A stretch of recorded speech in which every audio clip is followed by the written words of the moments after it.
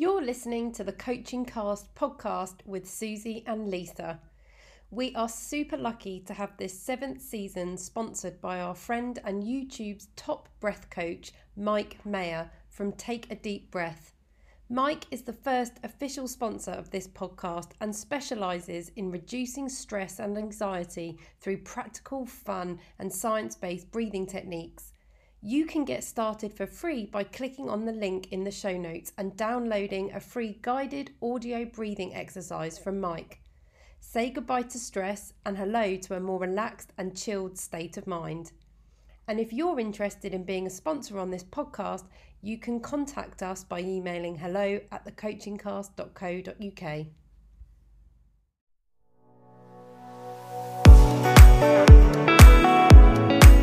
Hello, I'm Susie. And I'm Lisa, and this is the Coaching Cast.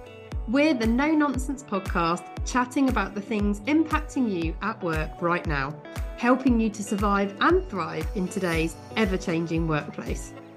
We discuss different topics each episode, sharing our ideas, hints, and top tips from our experiences of working in the corporate world, running our own businesses, and also being qualified coaches.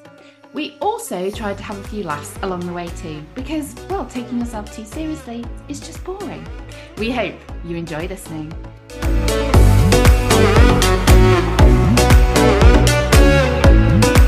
In today's episode, we're talking about toxic positivity, what it is and how it can impact a workplace culture. So stay with us and enjoy.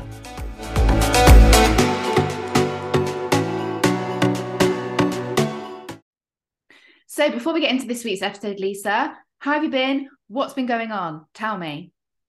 Well, I have to admit, I'm going to admit to the listeners, I am sat inside today having a lazy day. I'm having a sofa day. It is Saturday, by the way, just to make you all aware. It's not a weekday. We're recording on a non-work day, which is unusual for us here at the Coaching Cast. But it's Saturday. I'm effectively still in my PJs. I haven't showered yet. I'm not entirely sure I'm going to today. I might just not bother. It feels like one of those days. So I'm currently thoroughly enjoying times on the sofa, watching 90s made thrillers, which are some of my favourite genre of film.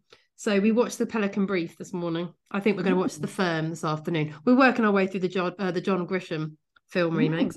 That's very civilised. I know, but this is all as a hangover from a night out last night. So Dom and I are still in Cape Town. And last night we went out to Kirstenbosch Botanical Gardens, which are the incredible botanical gardens located in Cape Town, right at the base of Table Mountain. They are beautiful. If you ever visit Cape Town, you have to go. They have actually a really incredible concert venue there. It's outdoor, and they hosted Bonobo last night, and it was amazing. Oh, amazing. So I had a wonderful time at that. It literally felt like kids let loose. I was really like, woo, I'm having a great time. I'm out, I'm in the outdoors, I'm at a concert. I haven't been to a gig for flipping ages, I realised. I used to go quite a lot. I used to love going to concerts and like music events. I've done a lot of festivals in my time. Haven't been to one for such a long time.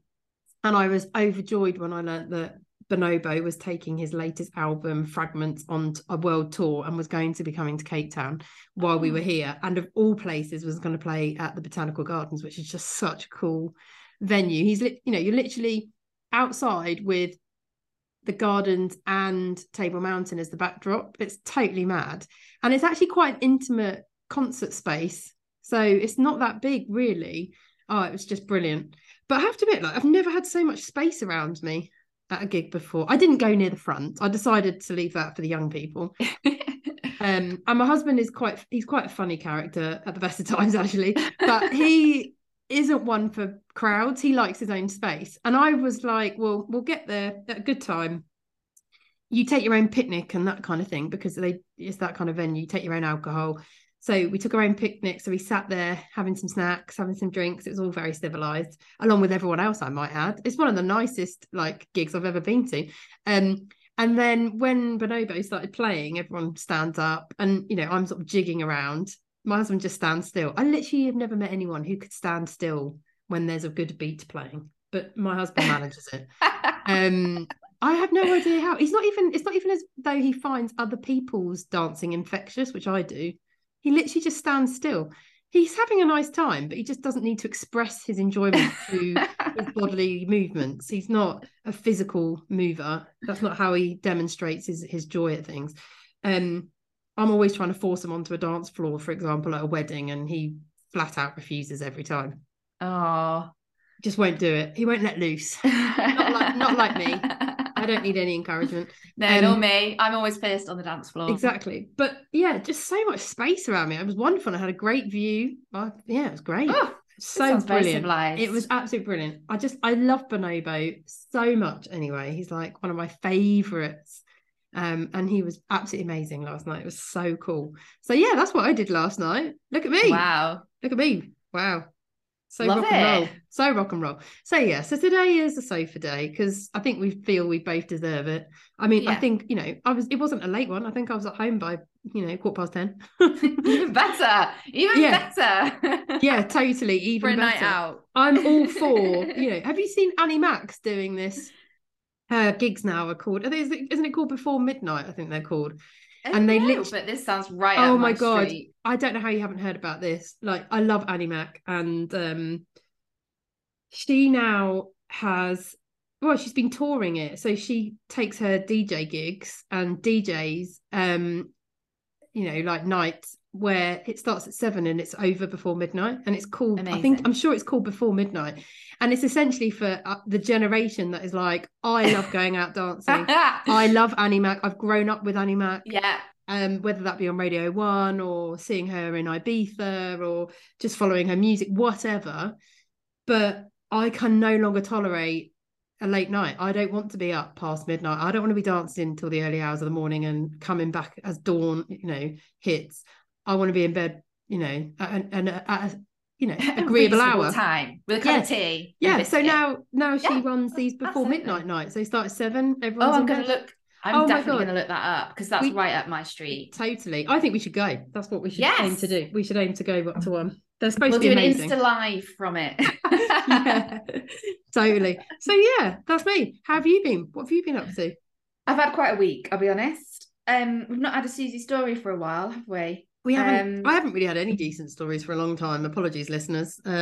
Life has been either fairly sedate or probably the more alternative is nothing that's happened to me really in the last couple of months is possible to be shared because of those that could be listening, let's just say.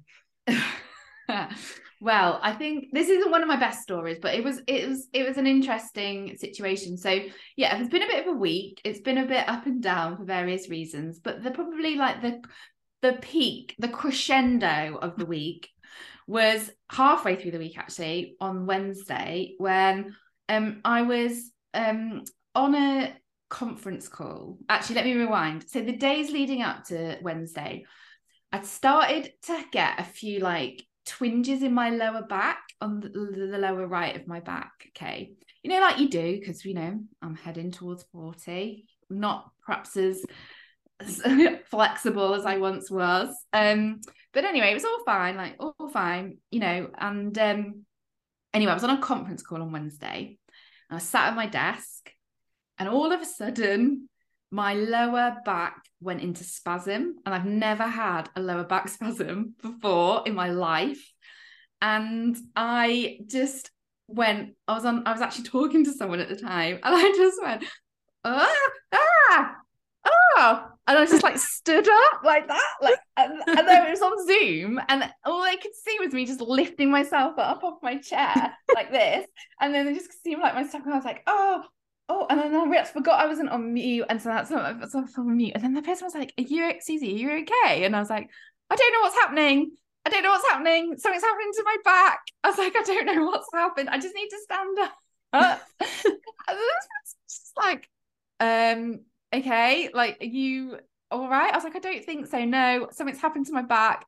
And basically, yeah, my lower back had gone into spasm on the right hand side, and I was getting like a shooting kind of like cramp sensation, but it was all like shooting pain down the right hand side of my leg as well. Yeah. And I was just, I've never had it before. like ever. I didn't know what was happening to start with, but it was also really painful. And I was like, oh my God, I don't know what's happening. And then I managed to get myself up, like I stood up. I managed to dial off the call. I basically like threw my headset down and was like, bye, I'm sorry, I'm gonna have to talk to you like another time. And kind of climbed upstairs and was just like, I don't know what to do. So, and then I just led straight for like, I'm not even joking, about 16 hours, because every time I got up and I tried to sit down, it would spasm. But if I led down, it didn't spasm. It was really, really odd. And I just was led flat for like 16 hours with people like bringing me stuff, because I was like, I can't get up. And it just went. And then I woke up the next day and it was still there a little bit. I did some like YouTube physio. Oh yeah, that really effective method of verified. Yeah. The YouTube video. Please tell me you've gone to a doctor or something since. No, it just kind of went. And then I was like, okay, this is odd. And I'm here today, sat with you 3 days later. I'm in a seated position and it hasn't spasmed since, but it was like going into spasm like every hour. For like, God, that sounds really bad.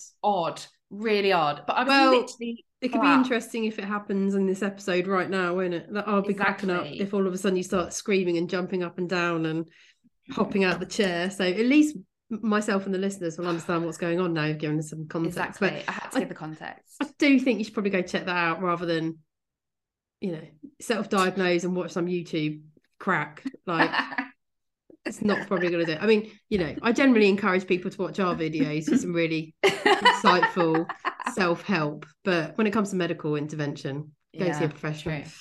True. Well, I'm glad you're here with us. I'm glad you're here with us. Yeah. So that was a bit of a roller coaster week. So, but who knows what next week's going to bring? Let's see. Quite. Don't we say that every week? Don't we say that every week? Goodness but on me. that note, from back spasms and gigs, should we talk about toxic positivity? Let's do it. Let's go.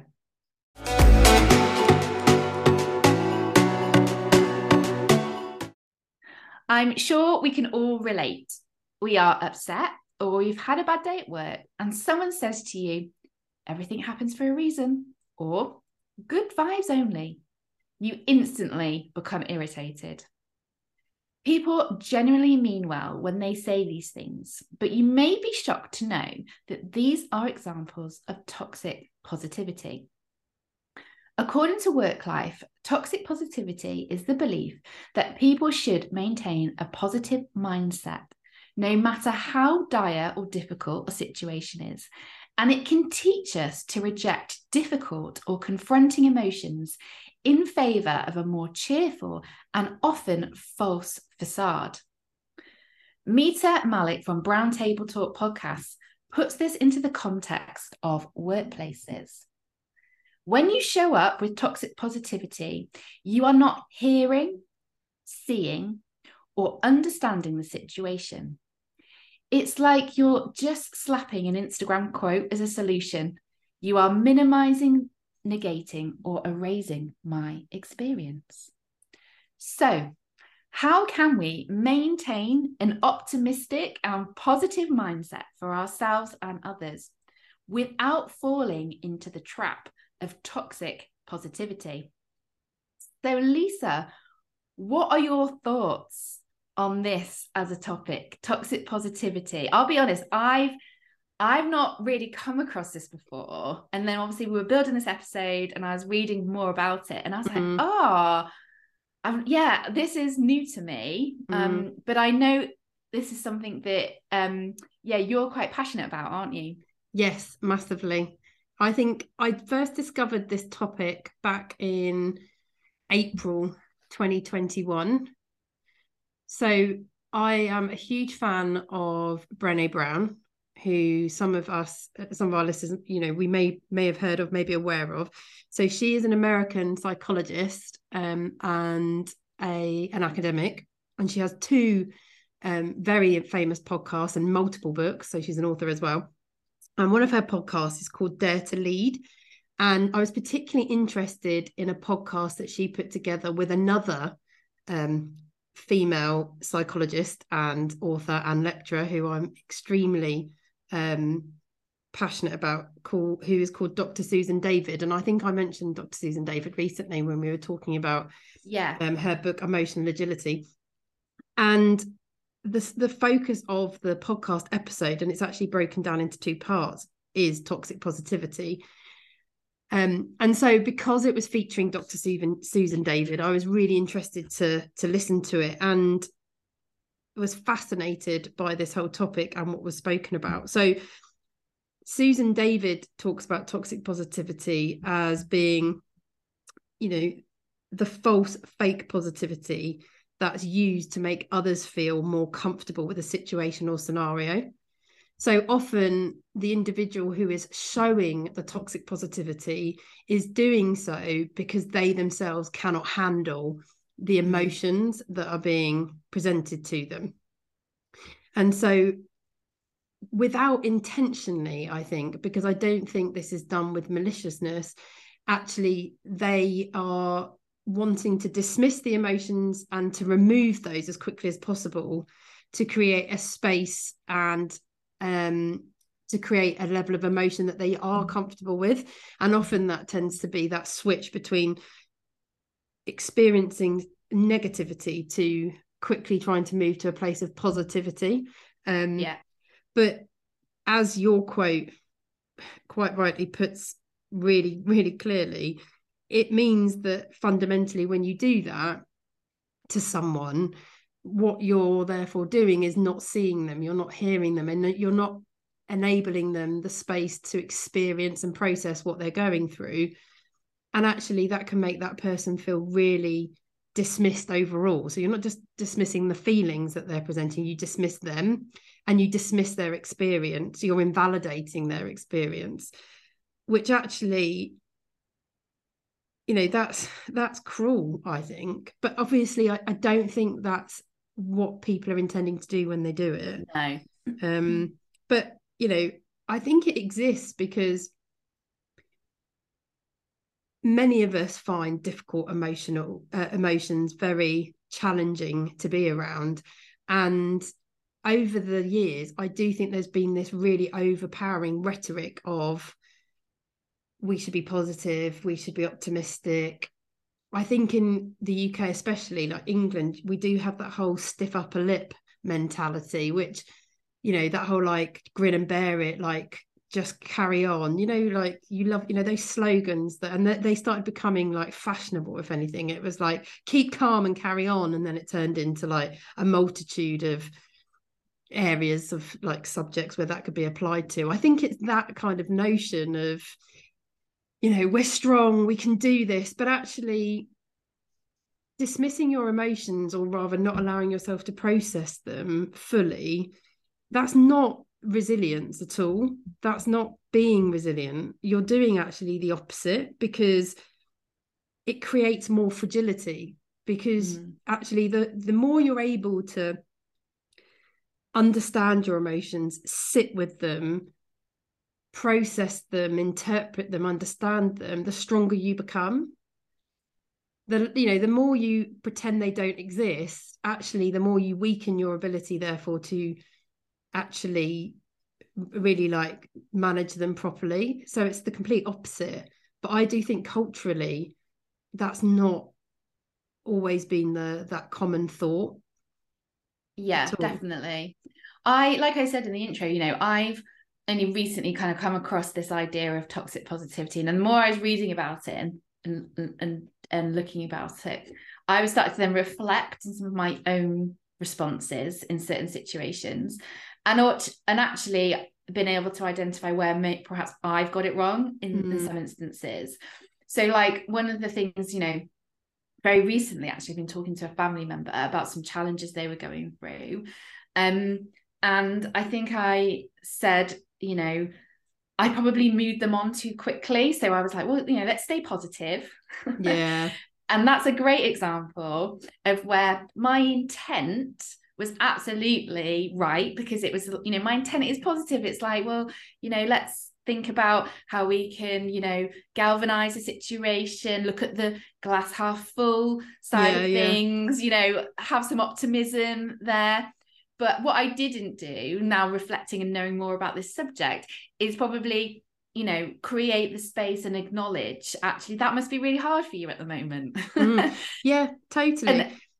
And then try and help move the conversation on. I kind of dismissed what they were thinking and feeling and saying to me by then responding with, well, let's stay positive. And that, it really brought it to me, because I was like, this is a very recent thing that I have done, and actually probably didn't feel great for the person on the receiving end. Yeah. And I think you're not alone. I think that's actually what the majority of us do. And some of that is because what we are struggling with is seeing someone we really care about in pain, and we swoop in to try and fix it and to try and remove that for them. We take responsibility for their solutions and to try and improve their mood. But I think that's what's misguided, and I think that comes out of habit, and as I said, culturally, I think what we've been shown as the right thing to do, and like learned behavior over our growth as we've developed as people, and therefore what we've seen around us and what the common approach has been, and equally what we ourselves have experienced. But I do think it's that notion of when a friend comes to you with a problem, you feel responsible suddenly for that person and the problem they've shared with you, because they've trusted you, and you quickly go into, let me fix this for you because I'm such a good friend and you've told me this, and that's what friends do.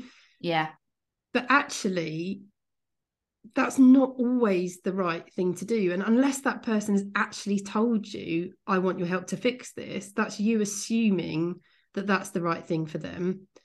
And actually most of the time, I think many of us just want to share a problem with someone, to take it off our shoulders and to get it out of ourselves. I know I love externalizing what I'm going through when I'm ready to. I'm not always forthcoming, but when I'm ready to, because actually I really benefit from hearing myself say it aloud and having the space to then work that through. I don't look for people, and I'm never looking for someone to take it off me. And actually they can't do that anyway.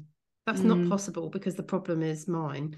And when I learned about this concept, it definitely changed my perspective on, my experiences and my behavior. And has definitely made me so aware of it, to the point where when people then subsequently are saying to me things that are not going well for them or problems, I actually stay well away from as many. I try and stay away from advice 100%, but I think that's more through my coaching teaching than anything else. But I also try to step away from any reaction as well. Any reaction that I think is either unhelpful or too influential. And is essentially about me.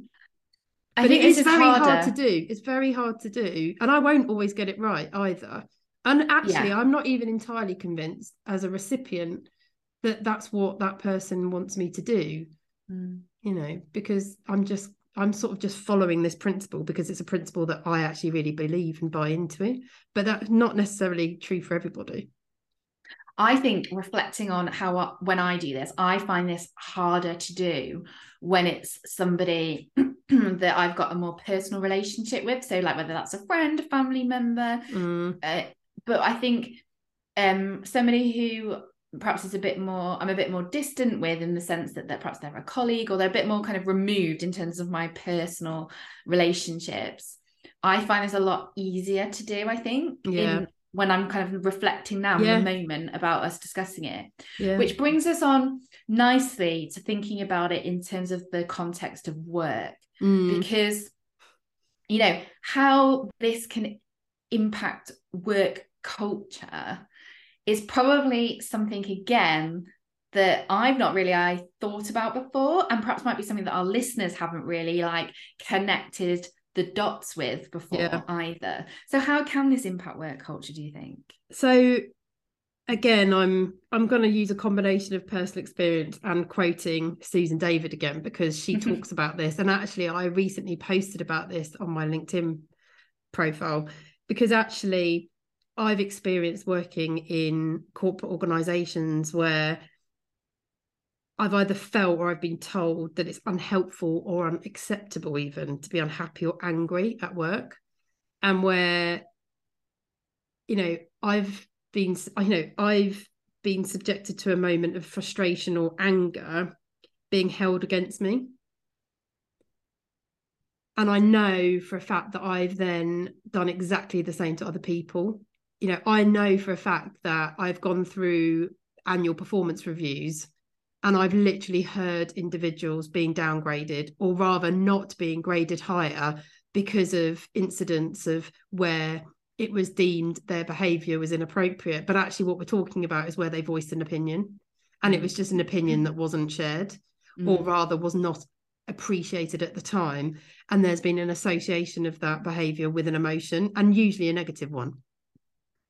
And actually, often, and it will be in my case as well personally, any of those feelings of disagreement, frustration, unhappiness about whether that's a change in initiative, an initiative at all, a process, a decision, all it is sharing a different perspective. Yes, I appreciate there's a way to do that in a way that can be therefore received in the right way. But actually, just the act of doing it shouldn't be what's criticised. And I think that's the danger here in workplaces, and what Susan David calls the tyranny of positivity in work, because too much is placed on the labelling of emotions as good or bad. And as soon as they're oversimplified in that way, anything that's bad or negative is dismissed as not being acceptable. Yeah. But what that could lead to then is that when things are not going well, no one talks about it, because it's deemed as you don't talk about negative things, and therefore problems are deemed as negative. And therefore they go ignored, which is never going to be good for a business. You're never going to have a really effective, successful business if you don't face into the problems and the challenges. And I think actually in an article I read from Susan David, she used the very public, very current example of, I think the organization is called Thanos. It's the American drug company that was headed up by a female who has just recently gone to prison for fraud, for essentially peddling a product under false information. The product, the drugs, the process, I think it's a process, not a drug, doesn't actually do what it was claimed to do.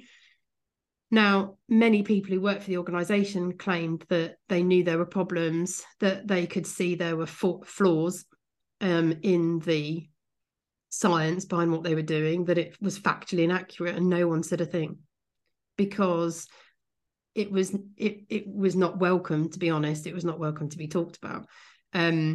And that's the danger, is that you create this culture where the truth is not allowed because the truth is uncomfortable. And in those situations, yes, you're going to get a very inefficient business that is based on a very shaky foundation, but you're going to create a place where people feel isolated, where they feel unsafe, I would say, because they can't speak the truth, and where actually you get this real toxicity in the culture itself because of it. Yeah. And I think you can't then bring your whole self into the situation and your whole emotions, whether that is, positive or good emotions. For the simplicity of this conversation, we're going to label it, or whether that is uncomfortable feelings, or feelings that we would classify as negative. And then that means that you can't bring your whole self, you can't be true perhaps to how you're feeling, what you're thinking, and that means then that you're probably have an element of increased stress on yourself. So if this is happening in isolation for people, but then it builds up that everybody's feeling that or doing that becomes then more of a cultural kind of impact. Yeah. Because everybody's then feeling stressed, everybody's then probably got reduced energy. And that impacts connection, I think, as well. I've seen this happen where in the instance I saw it is that things were kind of clearly falling apart and things clearly weren't where they needed to be, and nobody was acknowledging it. So nobody was calling it out. Yeah. Nobody was, kind of saying, this isn't great. There's some stuff happening here that's, not what we expected and is impacting, where we think we're at, etc. So stuff was clearly falling apart, but yet there was still this really positive spin on things. Yeah. And actually, I was just like, I remember at the time, obviously I didn't know it was this, but I remember at the time thinking like, I'm not stupid.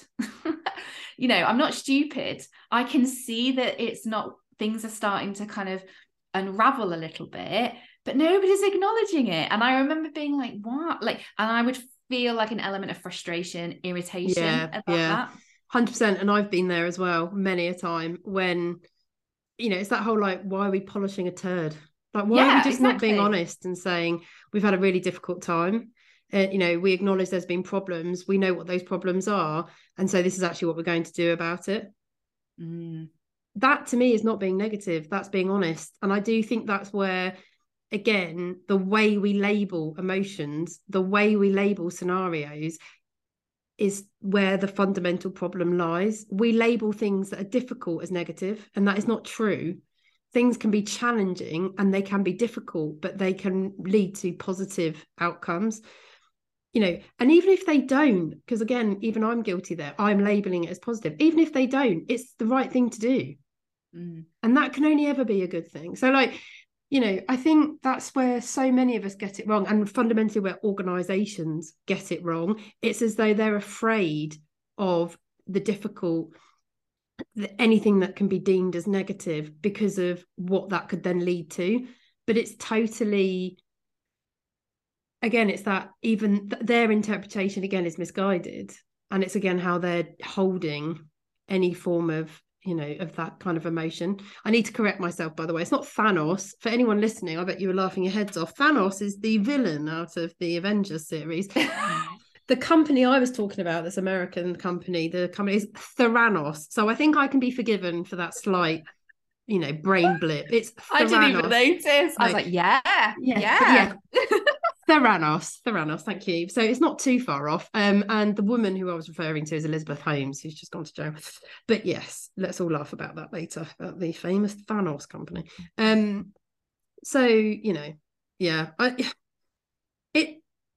There has to be balance with, I think, this whole topic, clearly.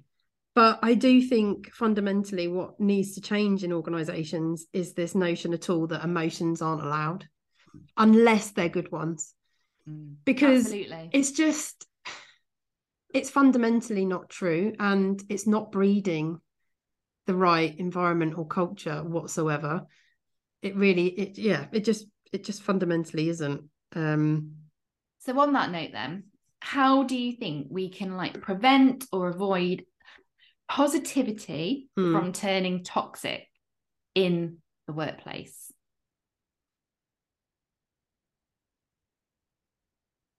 I think it has to start with acknowledging all emotions of any kind. And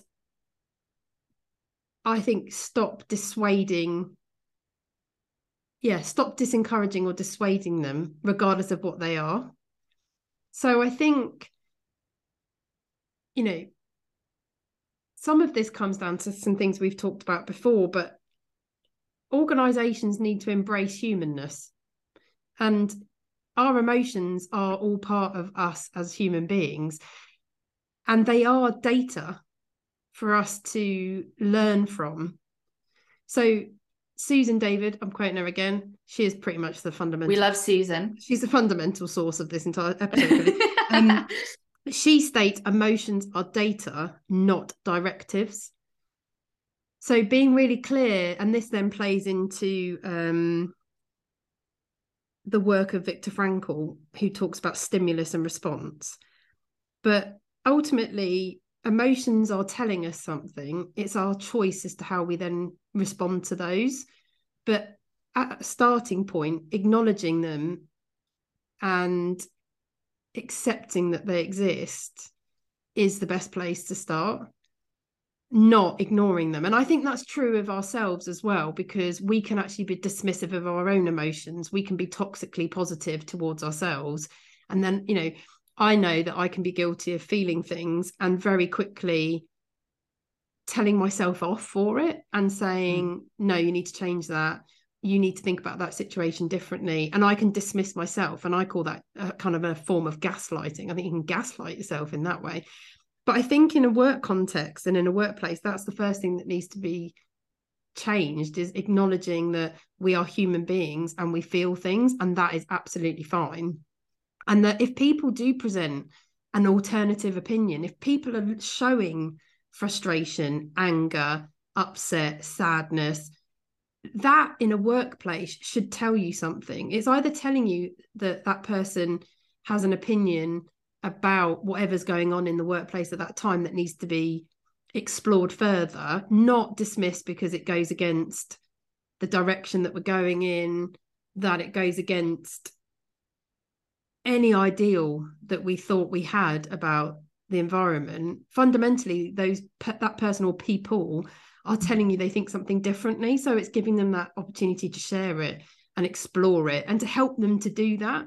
So if you think it's inappropriate, help them to do it in a way that you feel is much more palatable. But don't hold it against them. Don't criticize them for it, because actually they are being brave. They're being courageous in that they're showing it at all. So I think that's what's got to start changing, because as soon as you admonish it, they'll shut up.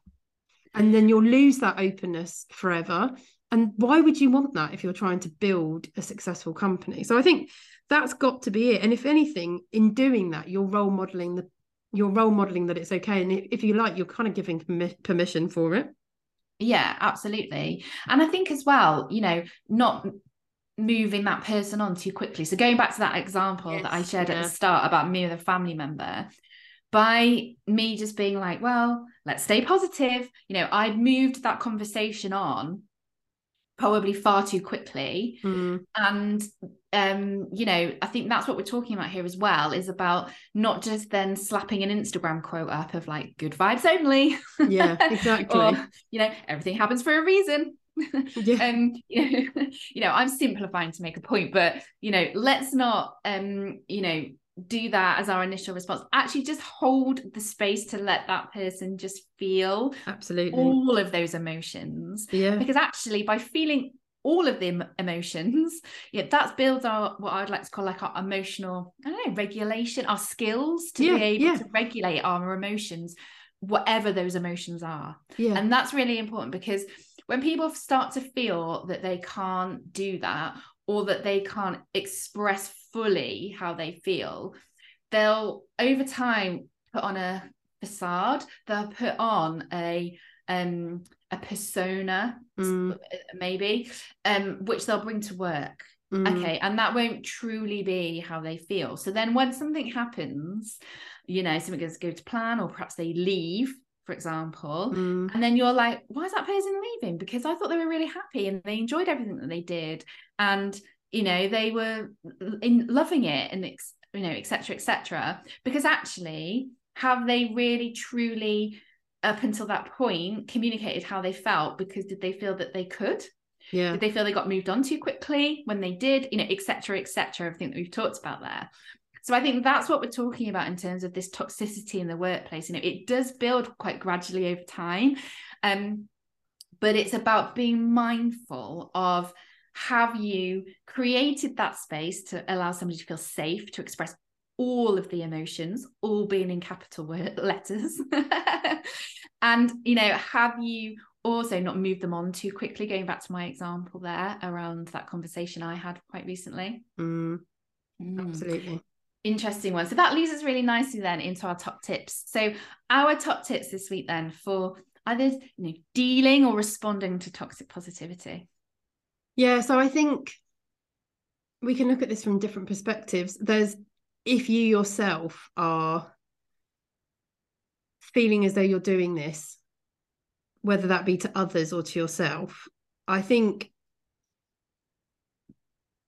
be aware of when you feel uncomfortable about your own emotions. I think start practicing sitting with the emotions that you're feeling and giving yourself the space to acknowledge that, one, they exist, and two, start thinking about what they're telling you and what you can learn from them. Because to Susan Davis' point, they are just data. So it's important to seek what the data is actually saying. Yeah. And I think if you're acknowledging or maybe growing aware in this podcast episode and therefore acknowledging that you do this to others, I think about how can you offer that same approach to another person. So that comes back to, Suze, what you were saying about space. And I think if someone, whether in your personal life or in a work context, is showing an emotion of any kind, give them the space to express it and support them to sit with it. So it's not about offering advice. It's not about offering a positive alternative to then move them along. Acknowledge the fact that that's not necessarily what's being asked of you. And also, if it's making you feel uncomfortable, whatever's happening, it's not your emotions that are actually key here. It's the other person, because it's them that's bringing the emotions in the first place and they're expressing them. You're just being triggered. So be mindful of that and consider, actually, how can I be more compassionate and actually support this person to process what they're going through. Yeah. Okay. And I think as well, start being conscious in yourself of how you label emotions and try to, I think, have stopped doing it. I mean, I think it's really hard. It's quite, it's easy to generalize an emotion as a positive or a negative for ease. Absolutely. But actually, is that accurate? Because I think we all have this stereotypical view that being angry is bad. But that's not technically true. But, I think, and it's definitely going to be, this is a change that's going to take time. And clearly, when we live in a society that does this everywhere, it's not easy to do. But I think just start for yourself considering emotions in isolation and the validity of all of them without labeling them or engendering them as, negative, positive, his or hers. Because, we haven't talked about it, and it's probably a whole nother episode really, but we have talked about the female likability dilemma. This part around emotions comes into that hugely, because women get labeled as emotional, men don't. So that's also problematic, and it's problematic for us as females, and any females who are listening I'm sure can relate, because actually I think it's more often us that goes through this cycle around toxic positivity, both experiencing it and also doing it to ourselves, because of the fact that society has told us that we're not allowed to be emotional. Well, exactly. This probably is a whole other episode. Yes, it probably is. The other episode that Lisa mentioned there was last season, wasn't it? Yes, it was. Season 6. We did a whole episode on female likability. Yep. Really interesting episode. Go and check it out if you want to listen to that. But we will collate all of our top tips and share them with you at the end of the episode.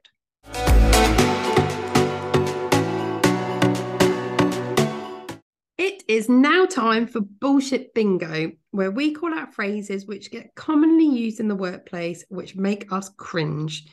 I'm sure you'll be thrilled to hear this, CBBS, because we haven't had Bullshit Bingo for a couple of weeks while we've had guests. So it is back. It's back, baby. So the bingo we've got for today's episode actually came from you, Suze. You did. Interesting. Came from you because you used this, or came from you because you heard someone else use it? I have heard a lot of people using this quite recently. Okay, cool. Right. So without further ado, the suspense obviously is killing everyone. The bullshit bingo for this week is transformational. Go on then. Talk to us about this, Suze. Okay, so I've heard this used, as I said, by a couple of people in a couple of different contexts.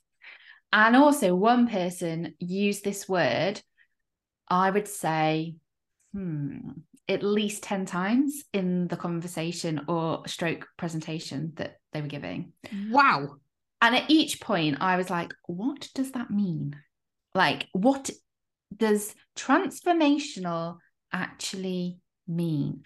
Or is that what the key thing is here? Is that actually it's up for debate and discussion?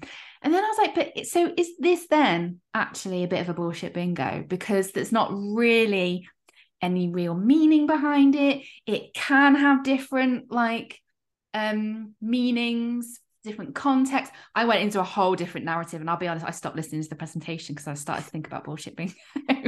I mean, I do think using it 10 times in a particular space is excessive. Yeah. And do you know what? I'll be really, a bit mean here. I also think the person believed it quite a lot. Do you know when someone really clearly, if they use the word 10 times, the word and I was like, what does that mean? Well, how real is this? What do you mean in terms of what does it mean? The word or the word in the context of the situation you're in? Both.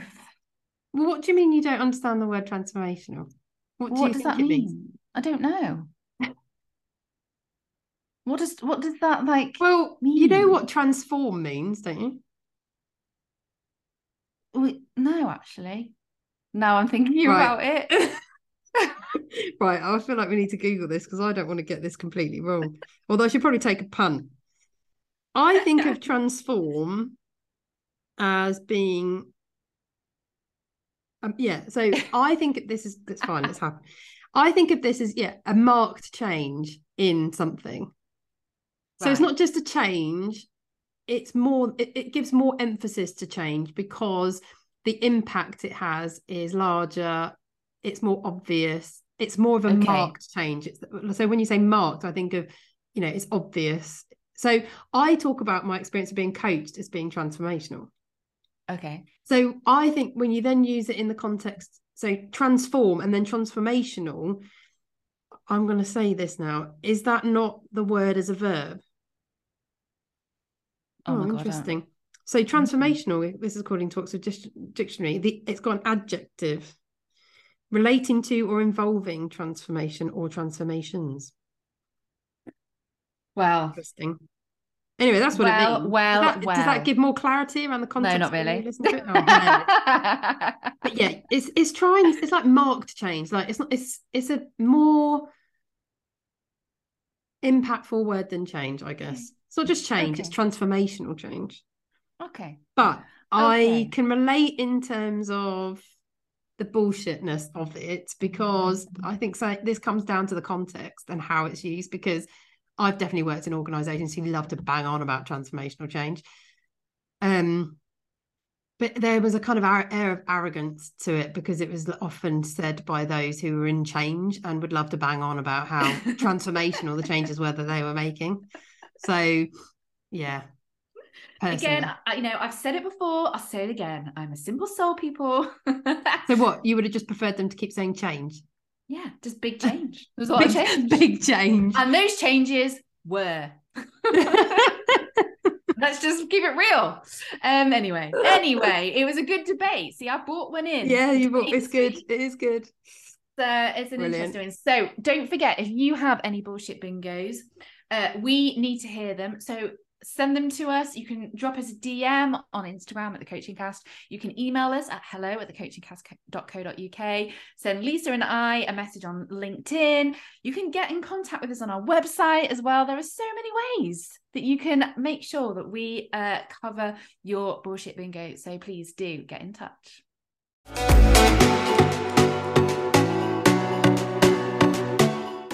So we are coming to the end of today's episode, where we've discussed the topic of toxic positivity.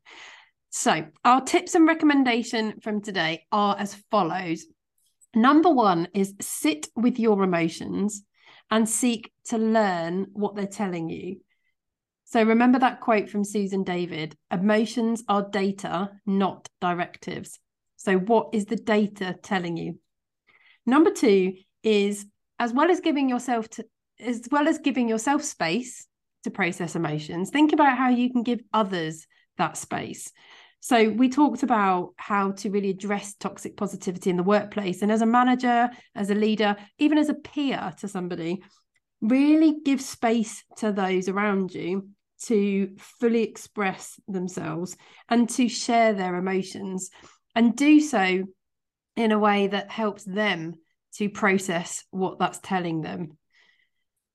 Number three, be compassionate and be non-judgmental. So that's in relation to that point. So if you're going to support others to themselves become comfortable with their emotions and to learn from them, consider how you can do that in a compassionate and non-judgmental way. So finally, number four is be aware as well as beware of labeling. So emotions are emotions. They're neither good or bad or negative or positive.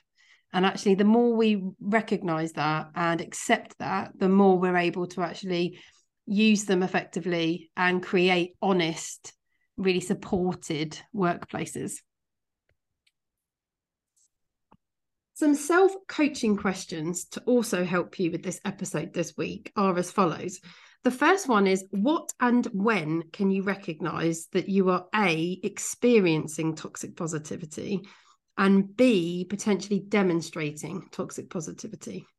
What do you notice about these situations? Number two, how can you be supportive of others without being positively toxic? So consider our top tips for this one.